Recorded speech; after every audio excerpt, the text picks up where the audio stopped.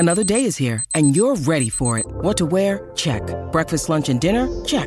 Planning for what's next and how to save for it? That's where Bank of America can help. For your financial to-dos, Bank of America has experts ready to help get you closer to your goals. Get started at one of our local financial centers or 24/7 in our mobile banking app. Find a location near you at bankofamerica.com/talktous. What would you like the power to do? Mobile banking requires downloading the app and is only available for select devices. Message and data rates may apply. Bank of America N.A., member FDIC. What's up, guys? It's your boys, John Lee. And Jack Coughlin. And welcome to another episode of Courtside Eclipse Nation podcast. Today, we're joined by a special guest, Nicole Gaglani. You just told me how to pronounce your last name, and I probably butchered it again. But yes, all the way from the Philippines. She covers the Lakers for SB Nation, Silver Screen and Roll. So we're like coworkers. So that's sick. And she's also a sports anchor for V81 Radio and Lakers Nation PH in the Philippines, holding it down all the way in Asia, 15-hour time difference. She had to get up early for us, but we're very thankful that you can recap last night's game and talk a little Battle of LA with us. So Nicole, welcome to the pod. Yes, thank you, John and Jack, for the invite. I'm glad to be here. Having more Laker pride than whatever that was the Lakers showed yesterday. I wish I was here, but better circumstances for my team. But yeah, nevertheless, I'm glad to be here recapping the game with you guys, my only Clipper friends. Yes, we'll be the only ones. And I need to mention to the audience, I think without Nicole, Jack and I probably wouldn't be doing this pod because she helped me get a writing gig when I was first starting out, just on Twitter, just scheming, trying to find something. I saw one of her articles. I asked her about writing, and then she directed me to Last Word on Sports, where I currently write. And then I eventually built up my portfolio, built up my Twitter account, and eventually got to here. So Nicole is one of the reasons why we're here. So Jack, we should be very grateful that she's the real MVP. Yeah, that she's gracing us with her presence.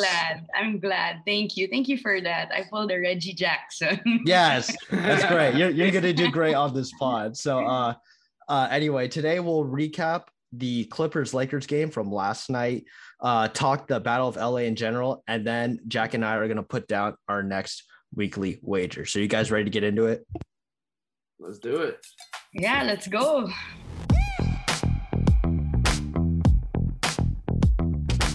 All right. So the big topic of discussion is last night's Battle of LA.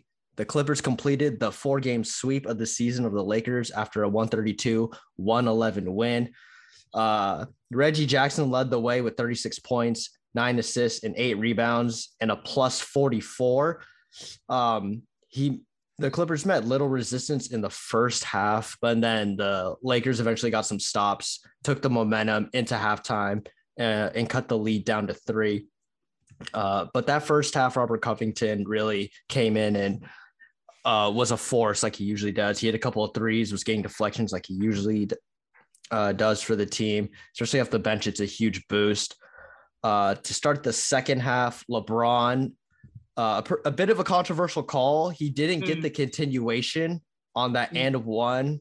And even some people thought that was almost a 9-point swing, and it led to a huge run by the Clippers, who eventually led by 29. The Clippers were plus 32 with LeBron at center. And then at the end, Reggie Jackson kind of just took over and got in the paint. He was hitting tough shots, hitting the roll and the slips. He went at Russ a little bit, which is pretty interesting, but overall, pretty satisfying game for the Clippers. But Nicole, I want to start with you. What is your first impressions of that game?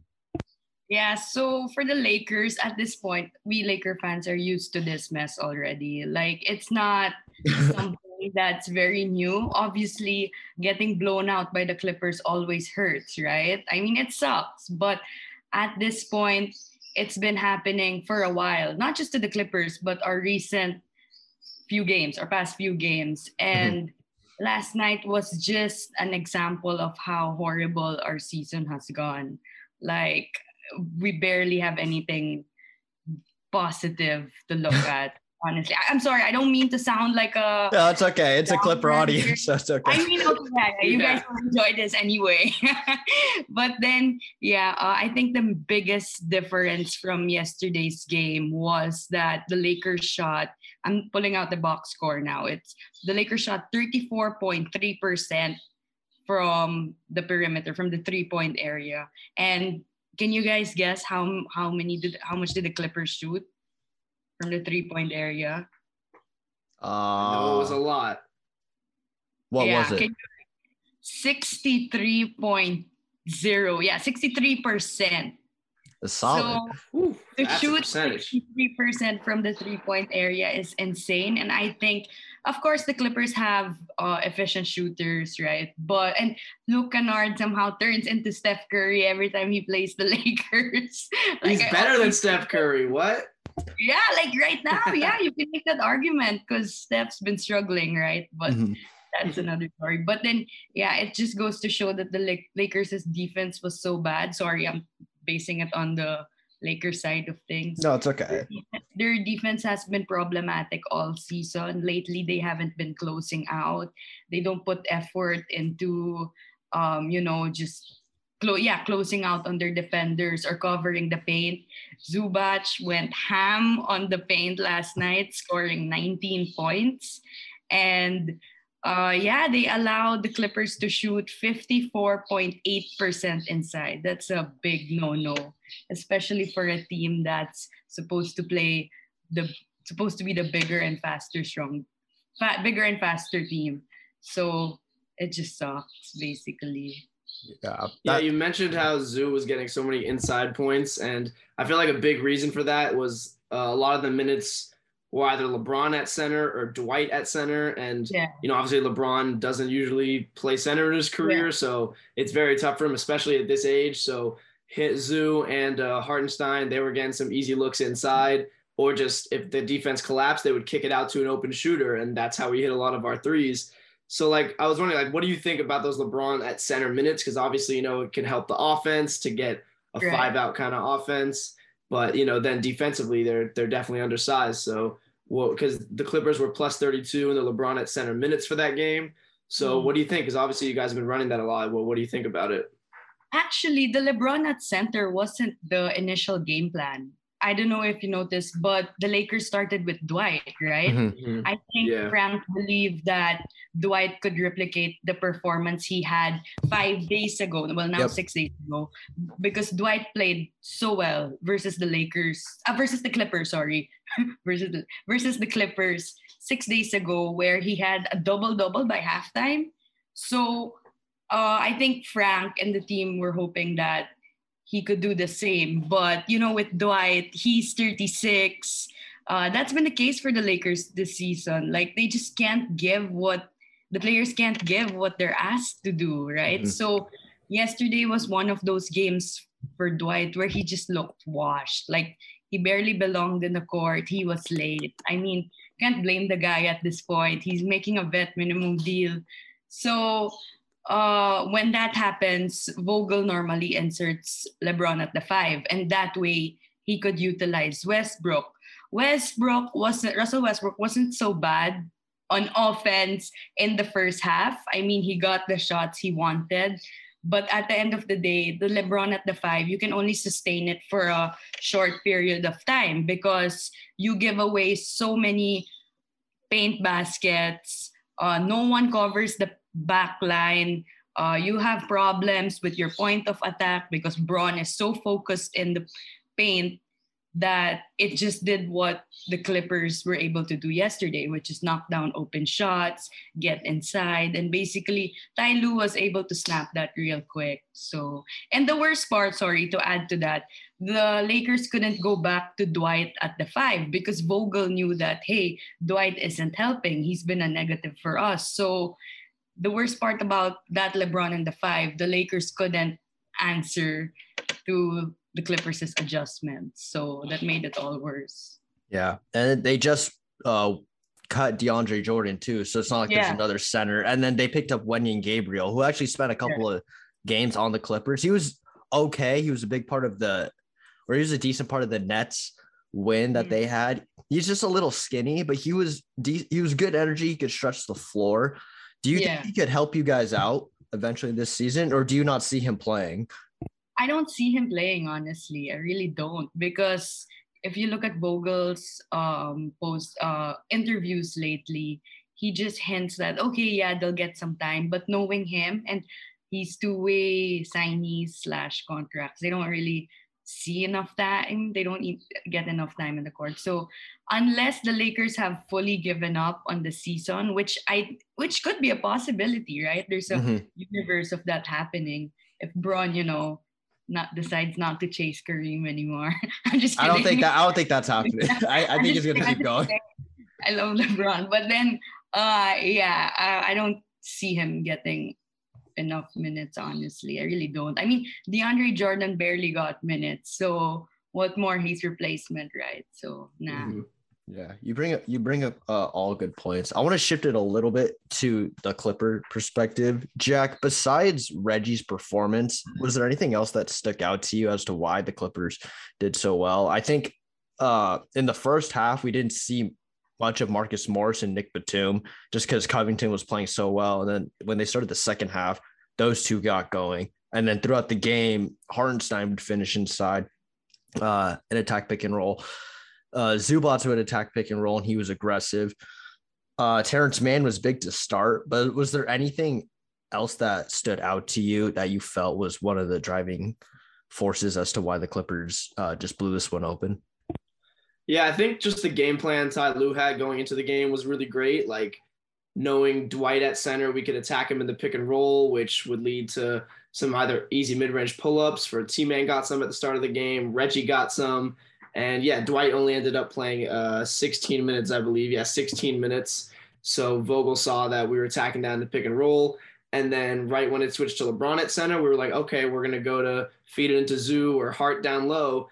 And they were a lot of times just getting easy dunks, layups. But then if the defense collapsed, they would kick it out to open shooters on the three-point line. So I really liked how the Clippers just didn't let them off the hook. They just were like, no, we're going to abuse whatever lineup we put out there. We're not going to go ISO ball. We're going to really try to just take advantage of any lineup you have. And that third quarter run where it was like, 30-6, or there was so many different things. But yeah, it was something like a 30-6 run.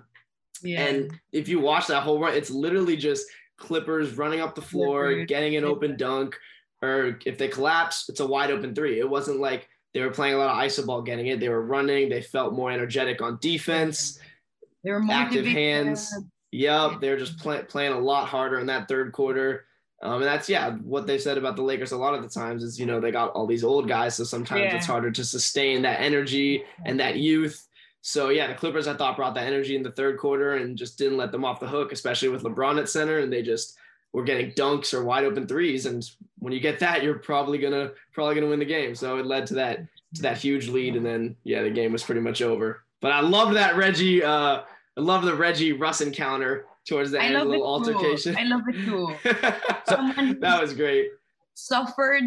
Sorry, I know it's a Clipper podcast, but as someone who's suffered watching Russell Westbrook throughout the year, when I saw that, I was like, wow, aren't these two teammates or something? Yeah, they don't like each other, though. They don't. Yeah, I read beef about that, but I haven't searched it up and confirmed it. So apparently they really don't like each other, huh? Mm-hmm. Yeah, I think Russ tried to trip him, after he got crossed, and then he tried to knock the ball out of his hands after the dead ball. Apart from this game, Nicole, what is your assessment on Russ this season? How have you felt about his play? How did he feel about this? Sorry. How did you feel? How do you feel about how he's been this season? Honestly, it's been brutal. It's been horrible. Because actually, it's more of just his contract, aside from Russ himself. Because acquiring him meant acquiring the $44 million contract, right? And he's being paid more than AD and LeBron. Yeah. So you put that there, that leaves them with hiring this veteran players who they have right now, right? So that's the collateral damage of his contract. With his play, I mean, honestly, he's not the same player he once was, right? He can barely make layups now on a consistent level. He always misses them. He can't shoot for anything. You know how people say that, oh, he plays hard every night, he gives it to you every night. I think now realizing that that's not true. I don't mean to bash him, okay? I'm not here to hate on Russell Westbrook. I'm just giving my initial observation. Yeah, right. I think that's not true. I think he plays hard selectively. Not you guys see the difference? He doesn't play hard for 48 minutes. No, he plays hard like only on possessions he wants. He isn't a good defensive player more often than not. Like, you know how they say, okay, hey, you can't change old habits. Can't teach a dog old tricks. We Laker fans assumed that, hey, going into the season, Frank Vogel can put something into Russ, can make use of Russ on the defensive end. Because after all, Vogel's a defensive-minded coach, right? He was able to do it for Schroeder, for guys like Caruso. But whatever, like, Vogel did his best, as you can see, and Russ just makes the same mistakes again and again. And it's brutal, honestly. Like, last point is he was brought to LA to pick up the playmaking load for LeBron, right? To provide scoring, to provide durability, but he hasn't done that except play at least 59 games. 58 games. It's been 60 games, and the only 2 games he's missed is because of COVID and the back injury. But that's it. Like, the only thing he's provided best for the team is his durability. But outside of that, his play has been not just up and down, but it's been down more throughout the season. And it's just sad because the Lakers are paying him $44 million. So yeah, I hope that summarizes it. Yeah, we saw, I think we saw some report or something that there's mutual interest in both of them finding him a new home, which makes sense. I respect it that they still want to ride it out, be like, hey, I mean, the season's still not over. Like, you could still peak. I mean, it's going to take a long arc to get to a peak, but if you get hot, I don't know, last few games of the season, you go into the play-in, and then you can catch fire, get a playoff spot, and then you're playing with house money, and then, oh, hey, you're on a team with LeBron, and hopefully AD gets back. But it's tough. There's a lot of flaws in the team, and it's not necessarily Vogel's fault, in my opinion. From what I saw, I think it's roster construction, in my opinion. I think, especially watching last night's game, last night was probably the lowest point, not only just because at the end it like completed the sweep. I don't know how much a big of a deal it is because they already had the tiebreaker. It's a big deal. Yeah, I know. I think having the tiebreaker, having the tiebreaker was bigger, in my opinion. Yeah. So the win before that was important, but it's like the bragging rights and all that. But last night was just kind of, I don't know, it was just like deflating, I would say, on the Lakers end, because at the end it just seemed in that third quarter, the Clippers would catch fire with a couple of threes from Batum and then Morris, and then Vogel tried to stop the bleeding twice. He had to call like 2 timeouts in the third, and then it happened again. Another run kept going, and then I think Reggie Miller was like, why doesn't Vogel call a timeout? And I'm like, bro, he has like 2 left. It's the third quarter. So like, what do you want him to do? And I think he's had his hands tied, and that's just it's tough on Frank. I don't want to blame him. I don't give him any blame, to be honest, at least from my perspective. For yesterday's game or for throughout the season? Both. I thought he tried last night. Like, there's only so much you could do with the hand you're dealt. Like, that's right. Yeah. Like, to play levels. Sorry, go ahead. I was gonna say, finding minutes for Reeves, I think, is always good because he'll give you energy. He could shoot. He'll cut, and then Dwight's only good in spot minutes. I don't know if he could handle just a full starting load. Yeah, like, he was starting yesterday's game. Yeah, and it's kind of tough because he has to find the right combination, and he doesn't know what he's gonna get besides maybe LeBron, what you'll get from him. And I think that's the only guarantee.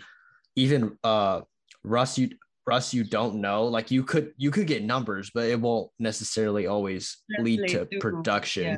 I think Reeves is really good for them, though. Like, they Reeves found a real gem for them because, like, it's That's the thing. It was a really perfect spot for him to go because we see a lot of high draft picks sometimes go to these big markets and they get pretty nervous, but like he had no real expectations. It's like he was just kind of drafted to a perfect place. He's like one of the only young guys on the team. So when he plays, he brings that youth energy. He plays hard. Like their second quarter run that made it close. He was throwing lobs. He was playing D. He was making good pass. Like he was the one sparking that run. Like it's him, it's Monk, it's THT as kind of like the only, like the youngest guys. So they're able to just give so much energy to the team. And it's Reeves and Monk are like two of the best parts about this team that everyone's Laker fans still really love. And it's because they're the youngest. They got that youth and they bring a lot of energy to help the team. Yeah, for sure. And I love how you pointed that out. I love how you guys see that because who Reeves is should like his youth, his energy, the effort plays he does is something you don't see from guys like Carmelo Anthony or like LeBron or Ariza. Like, you know, so it's a fresh sight for sure. And going back to your Frank Vogel point, John, I agree with you. He's not to blame, but also if I can just add, he's also not blameless. I mean, at the start of the season, it was annoying how he started DeAndre Jordan for a good more than 50. Oh no, that he definitely deserves something for that.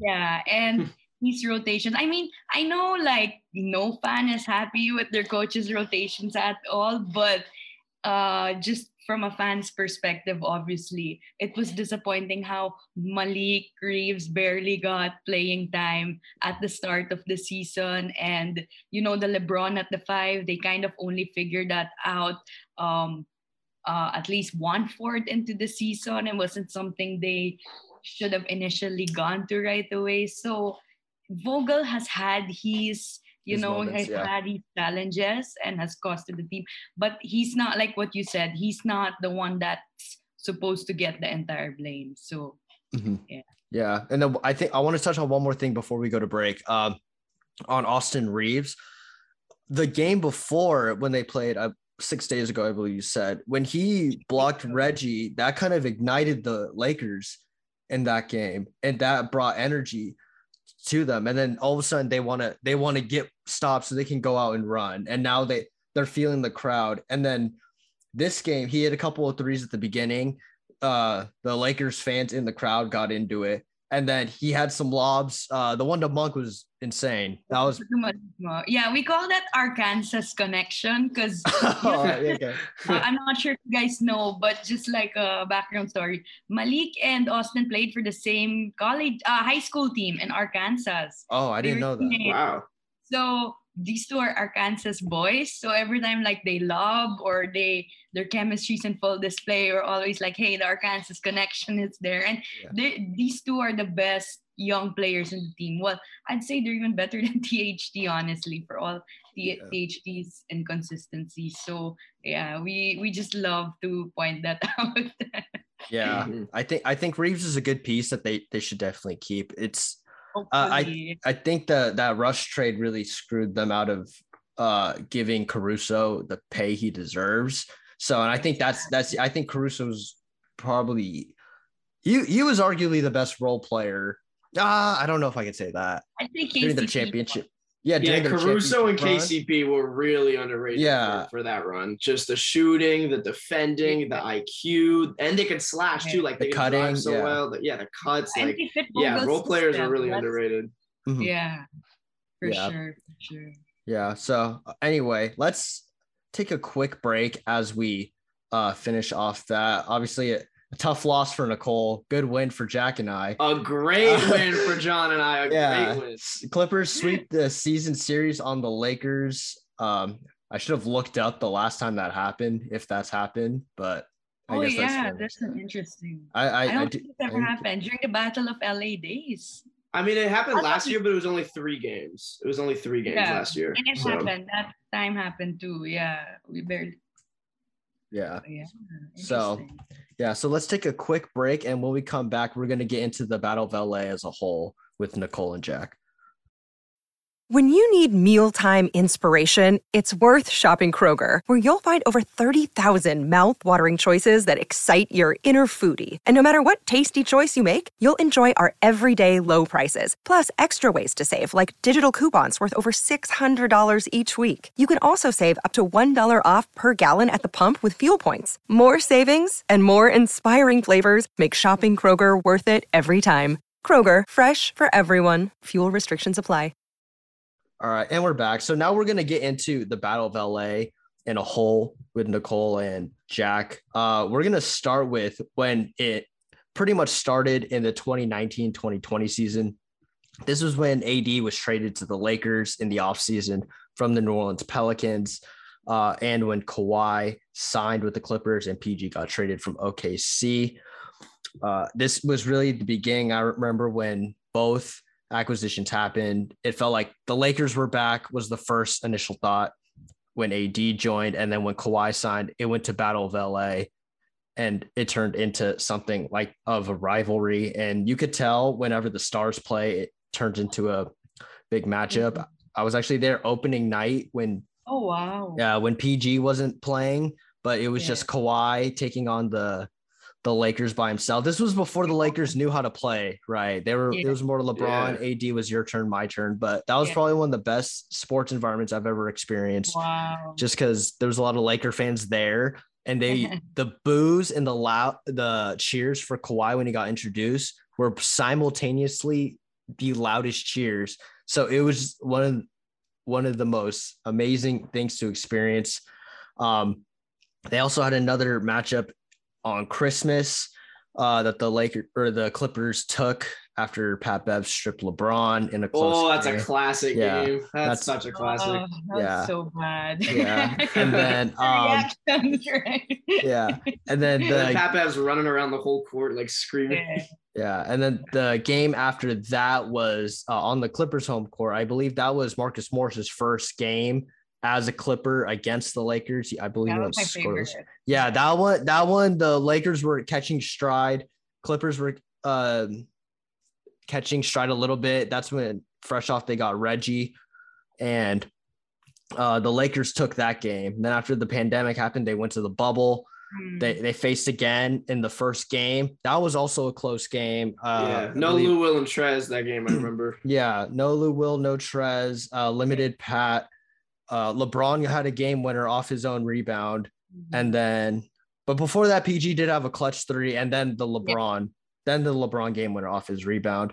Eventually the Lakers ended up winning in the bubble. The Clippers ended up blowing a 3-1 lead the second round to the Nuggets. So Nicole, what did you think as a whole of that first chapter of the Battle of LA? I'm sure it was great from your end. First of all, I love your memory. I love how you recapped all those games as if like you had it on your hand. So that was great to watch. But then as a Laker fan, obviously I loved it because I mean, you come into the season and everyone's like, obviously like the Lakers wanted to form the big three of AD, LeBron, and Kawhi, right? And suddenly Kawhi, tricks them and just decides the Clippers, which isn't wrong. Kawhi's just doing what benefits him. So everyone starts hyping up the Clippers. And as Laker fans, obviously, well, I don't live in LA, but of course, those that live in LA, they'll feel it. Like, hey, there's another team in town, all the billboards and all the like identity of LA our way and all those stuff like that. Oh, yeah, that was tough. Yeah. For Laker fans, we're possessive. This is our home. This is what we built, right? And suddenly someone's here just trying to take that away and build something. So that was fun. That year, I enjoyed it so much. I mean, not to brag at you guys. At the end of the day, when you win a ring, I know people are always like, hey, bubble ring, whatnot. It's still a ring that's solidified, that will forever be in the Lakers rafters, that will ever tie the LeBron and AD to the franchise forever. So that was a fun year as Lakers fans to witness, to see. I don't mean to bash you guys. That's okay. To see like the Clippers falter to the Nuggets. Because they were all talking their shit and everyone was hyping the matchup until it didn't happen. So yeah, that was a good year. Yeah. No, it's interesting you say about like the signs and how the billboards, how that rubbed Laker fans the wrong way. I've never really I'm sure it's like been talked about, but I never really heard it from like that perspective, how, oh, hey, we worked so hard to build up the city to be ours. And to see like these new kids come in and try to take it from it kind of feels like that, I guess. But from like Jack and our perspective, there was so much excitement because this is the first time someone chose to come to LA. And then all of a sudden, I think on top of that, the PG trade came out of nowhere because we all thought that Kawhi would just sign, but the roster wouldn't be good enough. So he'd have to go after Jimmy or KD, and they were both gone. So like, what are you trying to do? No one even thought about a trade. No one thought he was available. And then when it all came together, all of this hype, that's how offseason is. It's all hype. And then that's why the trade deadline is also so crazy, because people love the movement, all of the possibilities of all that, and then all the narratives that it creates. But yeah, for that season, at least for our perspective, it was tough. I think it was a lesson or a season that needed to be had, because if that doesn't happen, you don't get Ty Lue. Yeah, you don't get Ty Lue. You don't realize that, hey, we should probably upgrade our center from Trez, get a legitimate backup big, solid big. And then I think you need that scar to teach you what happened. And then it turned into the Ty Lue culture to what there are today. We'll get into that a little bit later, but I think looking back at it, it sucked. It was definitely tough. The bubble was really rough. Even the regular season was kind of up and down. The inconsistencies, guys in and out. Kawhi having to second, right? You guys were third or second around that. I forgot, but yeah, like Kawhi having to come off his knee problems that he had from the Toronto series. People forget about that. That's why he had to sit out games. He was still and PG with his shoulder. PG coming off shoulder surgery. Yeah, double shoulder surgeries. He had a hamstring issue that year. And then the bubble, we just phase it out just because it's tough. Yeah, we like to not remember that. But then when you think about like the team the Clippers built around Kawhi and PG that year, in hindsight, like looking back at it now, it was kind of questionable. I feel like like knowing what we know now about those players around them, and then also Kawhi and PG, coming off the injuries and whatever they had, it's kind of makes a bit more sense as to, of course, when it first happened, we were like, oh, championship 100%. But then in hindsight, it's like, well, this player, Trez, he has his weaknesses, Lou Will with his weaknesses. Shamit. And then the players around like Shamit getting so many heavy minutes. Yes. And just things like that. I mean, Zubac still maturing, growing as a player.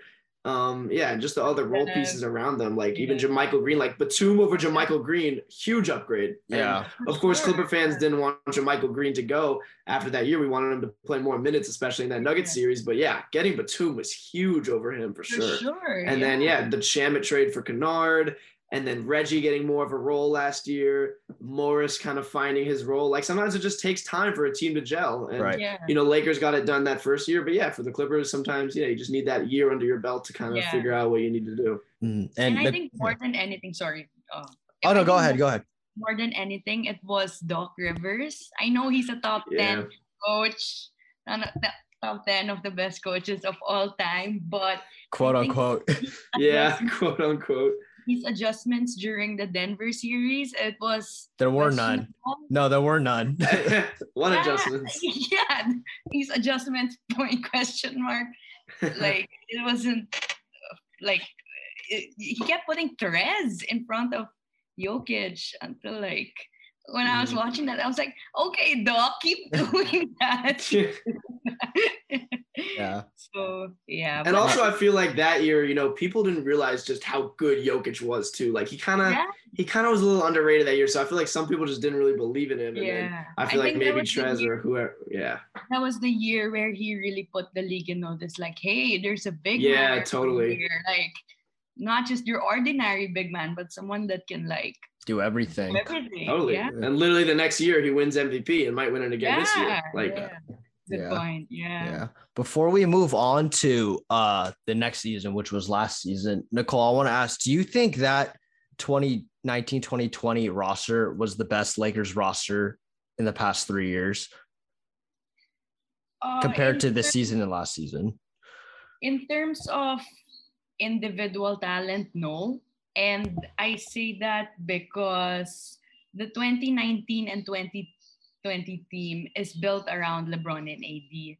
Mhm. But we have to understand the reason why they kind of deconstructed that, because throughout LeBron's tenure in LA, he's always wanted a playmaker. I think that's an underrated report that nobody pays attention to. Like, people just Mhm. say the Lakers keep breaking down what they had, but no, it's just LeBron wants another playmaker, another scorer to carry his load. Hence the Schroeder trade.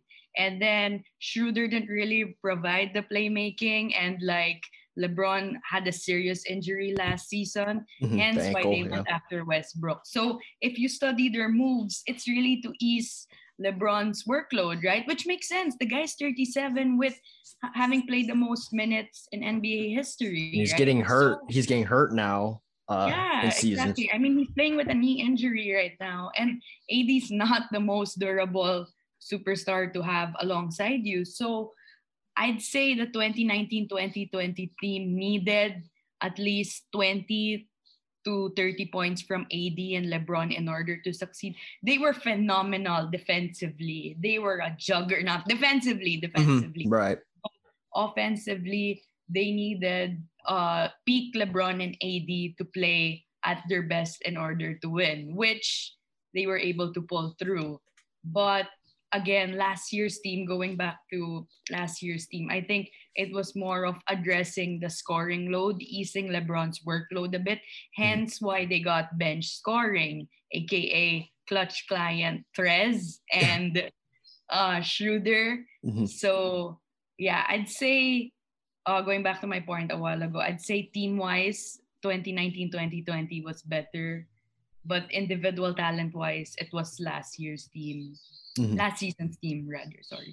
Yep, that's a good segue because we'll go straight into last season. I do agree with you that the 2020 team wasn't the most talented, but the reason they won was because that roster maximized LeBron.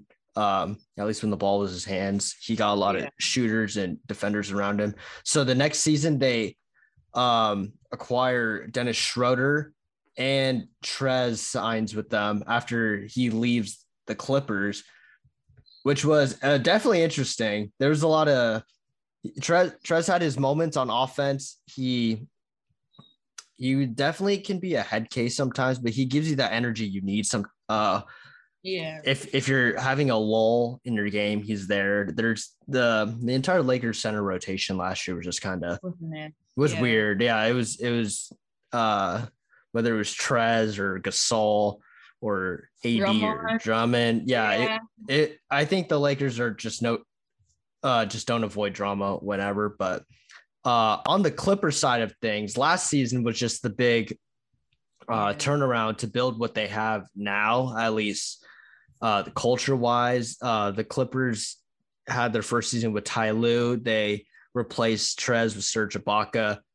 Reggie Jackson was actually benched or out of the rotation to start that season. Luke Kennard and Lou Will were playing ahead of him, and PG was playing the three in that second unit. It was a pretty good season in the regular season, I would say, even though they finished fourth. But I think that to build upon everything, Kawhi started playing in back-to-backs. The team looked a lot closer. You saw when Serge went down, Zoo kind of took a step up in their defensive rating, went up. And then over the course of the season, you saw Reggie come back to who he was around the OKC to Detroit Times. Although I do think that the Clippers are the best part of his career playing wise. And then eventually we get to the postseason. The Lakers have to get past the Warriors because they dropped because of injuries. So they had to get past the Warriors in the play-in, which was a really great game. LeBron had a clutch 30, but then they eventually went on to play who would eventually go to the finals, the Phoenix Suns. Went up 2-1. AD gets hurt and eventually lose the series. The Clippers, on the other hand, get a really tough fight from Luka, and they go up 2-0 2-0 on the Clippers. They go up 30-11 in game 3 at home. It looks like it's over. And then Clippers make adjustments as Ty Lue does, goes small. Star stepped up. Reggie steps up. They go on to the second round, and that's where they go on to face the Jazz. Jazz take a 2-0 lead. Clippers come back and tie the series, but lose Kawhi an ACL injury, who he's still out for. PG steps up, takes him to the next round, but they eventually fall to the Suns in 6 games, even though they put up a good fight. So after all of that, Jack, I want to start with you. From your perspective on last season, do you think that would have been the best chance to get the Battle of LA if there was no injuries?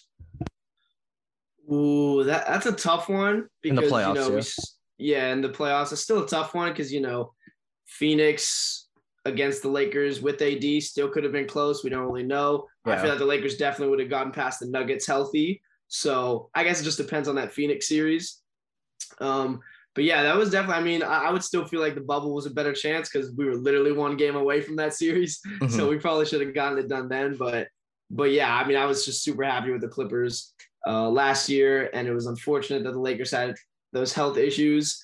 And then I also feel like, the Schroeder, Danny Green trade was smart, but I do feel like they should have kept JaVale McGee over Marc Gasol instead of trading away JaVale. I feel like that really hurt them. Like their whole identity, like Nicole talked about, was their defense in that 2019-2020 season.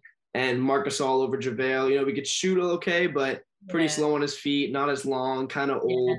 And like we see JaVale still helping out the Suns right now while Marc Gasol's kind of out of the league. So I feel like that hurt them.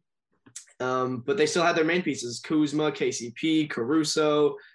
But yeah, their health definitely hurt them. Their health finally caught up to them. So that really hurt them. Yeah. Could have got the Battle of LA that year, but I still feel like the bubble was probably the best chance. Yeah. And not to make excuses for the Lakers, but it's also important to point out the guys had like a 70-day off season. Oh yeah, that's right. I forgot. Yeah. Yeah, which I know everyone went through it. The Miami Heat went through it. Everyone had the shortened off season, but a 70-day one barely got AD right. I bet they could still taste the champagne. Like LeBron had mentioned, like he tried to ease into the season a bit. AD came in out of shape, so I guess that affected the injuries as well. Mm-hmm. So yeah. That's I think last season was just. For the Lakers, I think most people would call it a wash just because of the injuries. For the Clippers, obviously, it's the furthest they went in the playoffs, so it was always great for the fans. And it's also something to build upon. And unfortunately, this season, that'll take us to this season. This season, it would have been great for the Clippers if they were able to stay healthy. Unfortunately, you can't do anything about Kawhi's situation. PG can't really do too much. He's hurt. But I think the Lakers really just – that front office took a step back with the Russ trade, especially when they could have had Buddy Hield. But I think, Nicole, you touched on it. The acquiring Russ was to alleviate playmaking duties from LeBron. Yeah. And playmaking. Now that you say that, I'm like, oh, okay. So I guess you can't, because I understand, like, you can't just give it, put the ball in Buddy Hield's hands too much like that. I expect, because I feel like he's more going to look for his own than make a play. But I do think he would have been. I think everyone thinks he's a better fit.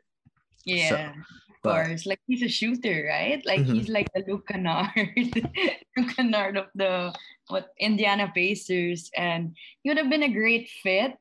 But also, again, I'm not making excuses. Injuries have hunted this team to all season, right? So we can't really say that they've reached their peak. We've seen Russ at his peak with the Lakers, but it's fair to say that if had the Lakers kept Buddy Hield and did not absorb Russ's contract, they still could have kept KCP because the initial trade between the Kings and the Lakers was just Kuz and Trez, right? Mm-hmm. But if the Lakers had done the Buddy Hield trade, they would have kept their first rounder or a few of their draft assets, kept KCP, who I think is an incredible on-ball defender, as a perimeter defender, who the Lakers significantly miss right now. And yeah, they would have kept their Caruso even, right? Because they wouldn't go beyond the tax. So yeah, that's fair to point out for sure. Yeah, Caruso is probably the biggest loss in my opinion. Although it from something from this season, I think it's something you and I have touched on offline. I remember you said, "Oh, I love the Clippers' identity and the culture because of Ty Lue and all that." Yeah. Who almost was the Lakers coach? Yeah, they fumbled that. Yeah, and then it says a lot about the season he's having with Kawhi not playing and PG missing more than half the year, and they're in 8th. I think they have a good cushion at 8th, and they could possibly go for the 7th. But I think this season I feel for Stu Lance and James Worthy because they're both two guys that really keep it real on the Lakers broadcast. And someone that watches them, they don't hold back, and it's something I can respect. Whether they're winning or they're losing, they keep it real. Yeah. And Stu Lance is great with opposing teams too. Like he's pretty impartial. Yeah. But thanks for pointing that out.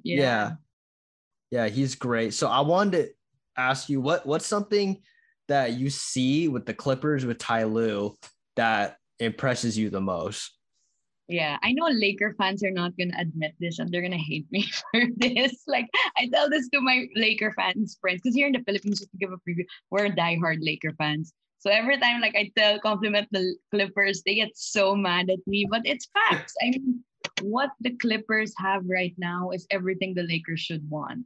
An impressive, I'm not sure if you guys are going to agree, but from the outside looking in, an impressive front office, right? Jerry West knows how to build his team. He's the reason why the Lakers had Kobe Bryant anyway, right? Yep. Like, did you guys see in the All-Star weekend how they were building teams for the top 75 all draft? And he was doing the draft, yeah. Yeah, just watch Jerry West and observe like his inputs. You can tell he's a pro at building teams. Going back to the Clippers, they have an impressive FO who really connects with the coach and can build a team that bolds well with Ty Lue's system, right? Mm-hmm. And then on top of the roster construction, you have two great two-way wings, which is very hard to find in the NBA today, right? Like you can't just trade for wings just like that. That's the position that's most limited, right? And then around those two wings, let's say the Clippers are healthy, you have capable shooters who can shoot at a high rate. I mean, they just beat the Lakers yesterday, right? Mm-hmm. And then you have bench players, you have other wings as well who can, take the helm when one of the superstars is out. The Clippers front court may have questions for me from the outside looking in at least, but at the end of the day, Zubac can still contribute, at least better than Dwight and whatever Jordan did, right? And what I like most about the Clippers right now is their identity. Like what you had mentioned a while ago, the bubble formed a scar. And yes, they were the laughing stock. Sorry, I don't mean to bash them. It's okay. No, it's fine. Just keep going. Joke about them for a while, the 3-1 jokes. But at the end of the day, what's important is that they learned from that. They bounced back from that. And I'd say right now they bounce back pretty well because honestly, if there's a team that's healthy and a team that I'm really afraid of for next season, it's the Clippers because of how Ty Lue coaches, who I think is one of not the best coach. Well, I'd put Eric Spoelstra above him just because Spo's good, yeah. I'd put Ty Lue in that category as well, along with Nick Nurse or to an extent Steve Kerr. But then he's at least top 3 in my opinion. The way he utilizes his players around him, that's what makes him so great. So yeah, the culture that they built, the identity, their front office, their roster, the players in general, how they back up how they team along with the superstars, it's just impressive to see. So yeah, if I were a Clipper fan, I'd be excited right now, despite the injury. We're hyped for next year. We're just gotta get healthy first. We're just waiting. Health. Both teams. Yeah. Yeah. Hopefully both teams are healthy next year. Maybe we'll actually get Battle of LA. Who knows? We might get them in the play-in this year. And I don't know how that would play out. I don't want to do that anymore. Yeah, but we don't know what happened. Yeah, based on how this season has gone and how Ty Lue has cooked us, no. No, we don't want to. We literally just want to win first, and then get the very first game to get into the playoffs. So I think that will do it on that end. Let's wrap it up, Jack, with the fans' favorite segment. It may not be. It's actually just my favorite segment, the weekly wager. And I got a close win against in the last one. Yes, Jack. Tell the people what last week's was. So John had T-Man scoring more than Luke Kennard in this past Clippers-Laker game, and I had Luke Kennard scoring more, and they both had 9 points towards the end. And I was texting him. I was like, dude, what do we do? They both have 9 points. What are we just going to do? Call it a tie? Like, do we have a tiebreaker? What are we going to do? The fans are going to hate us, our millions and millions of fans. And then Luke got a bucket. And in garbage time. Garbage time, it still counts. But it still counts, yes. I'll take the loss. I believe we're 2-2 now, right? 2-2. We're 2-2. I owe you money this time. So this 2-2, one. no ballerina. Oh my God. All right. This one, we're gonna step it up with a little over under. So over the next 4 games, the Clippers play the Knicks, the Warriors, the Wizards, and the Hawks. And our bet is gonna be if the Clippers get over under 2.5 wins over those next 4. So, Jack, what do you want? Of course I'm taking the over. I'm not negative like you, okay? I'm the Disney positive. That is true. You know? Yeah. Now I'm taking the over. Yeah. I think Knicks and Wizards should be wins. Okay. Even though we always win the games, we're not supposed to win. I could see that. We're supposed to win. So, and Warriors have been struggling. Hawks have been all right. I think they're all winnable. I literally think they're all winnable. They're always winnable. But yeah, I think my reasoning for the unders, I think something is going to catch up. I don't know. Maybe a lull or something. And it wouldn't be bad. Even going 500, I don't think it's too bad, but I think they need to make up some ground. So, all right. Jack's got the over. I've got the under. Nicole, thank you again for joining us. This was a fun episode. Really civil Lakers Clippers talk. Civil. You won't find this anywhere else. I don't know where you're looking. You'll never find it. You got your caption right there. Yeah. It was amazing. Thank you again. For having me. It was nice to meet you both. I have Clipper friends now. Yes. Nicole, nice to meet you. Yes. Nicole, once again, writes for Silver Screen and Roll. What's your Twitter so the wonderful people can find you? Yeah, if you Clipper fans want to follow me, I promise I'm nice. I'm at Nicole Ganglani on Twitter. So yeah, thank you for having me here. It was great. It was a great conversation. And hopefully we get the Battle of LA next season, not this season, because we suck. Yes, no. We all want it next season. And again, another great episode. Thank you guys again for tuning in. Remember to like, subscribe, rate us, give us suggestions. Tell us what we did well, what we didn't do well. You can find me at courtside_clips. You can find Jack at Jack Clippers, the one and only. Yes. That guy. Anyway, thanks again for listening, guys. And as always, go Clips.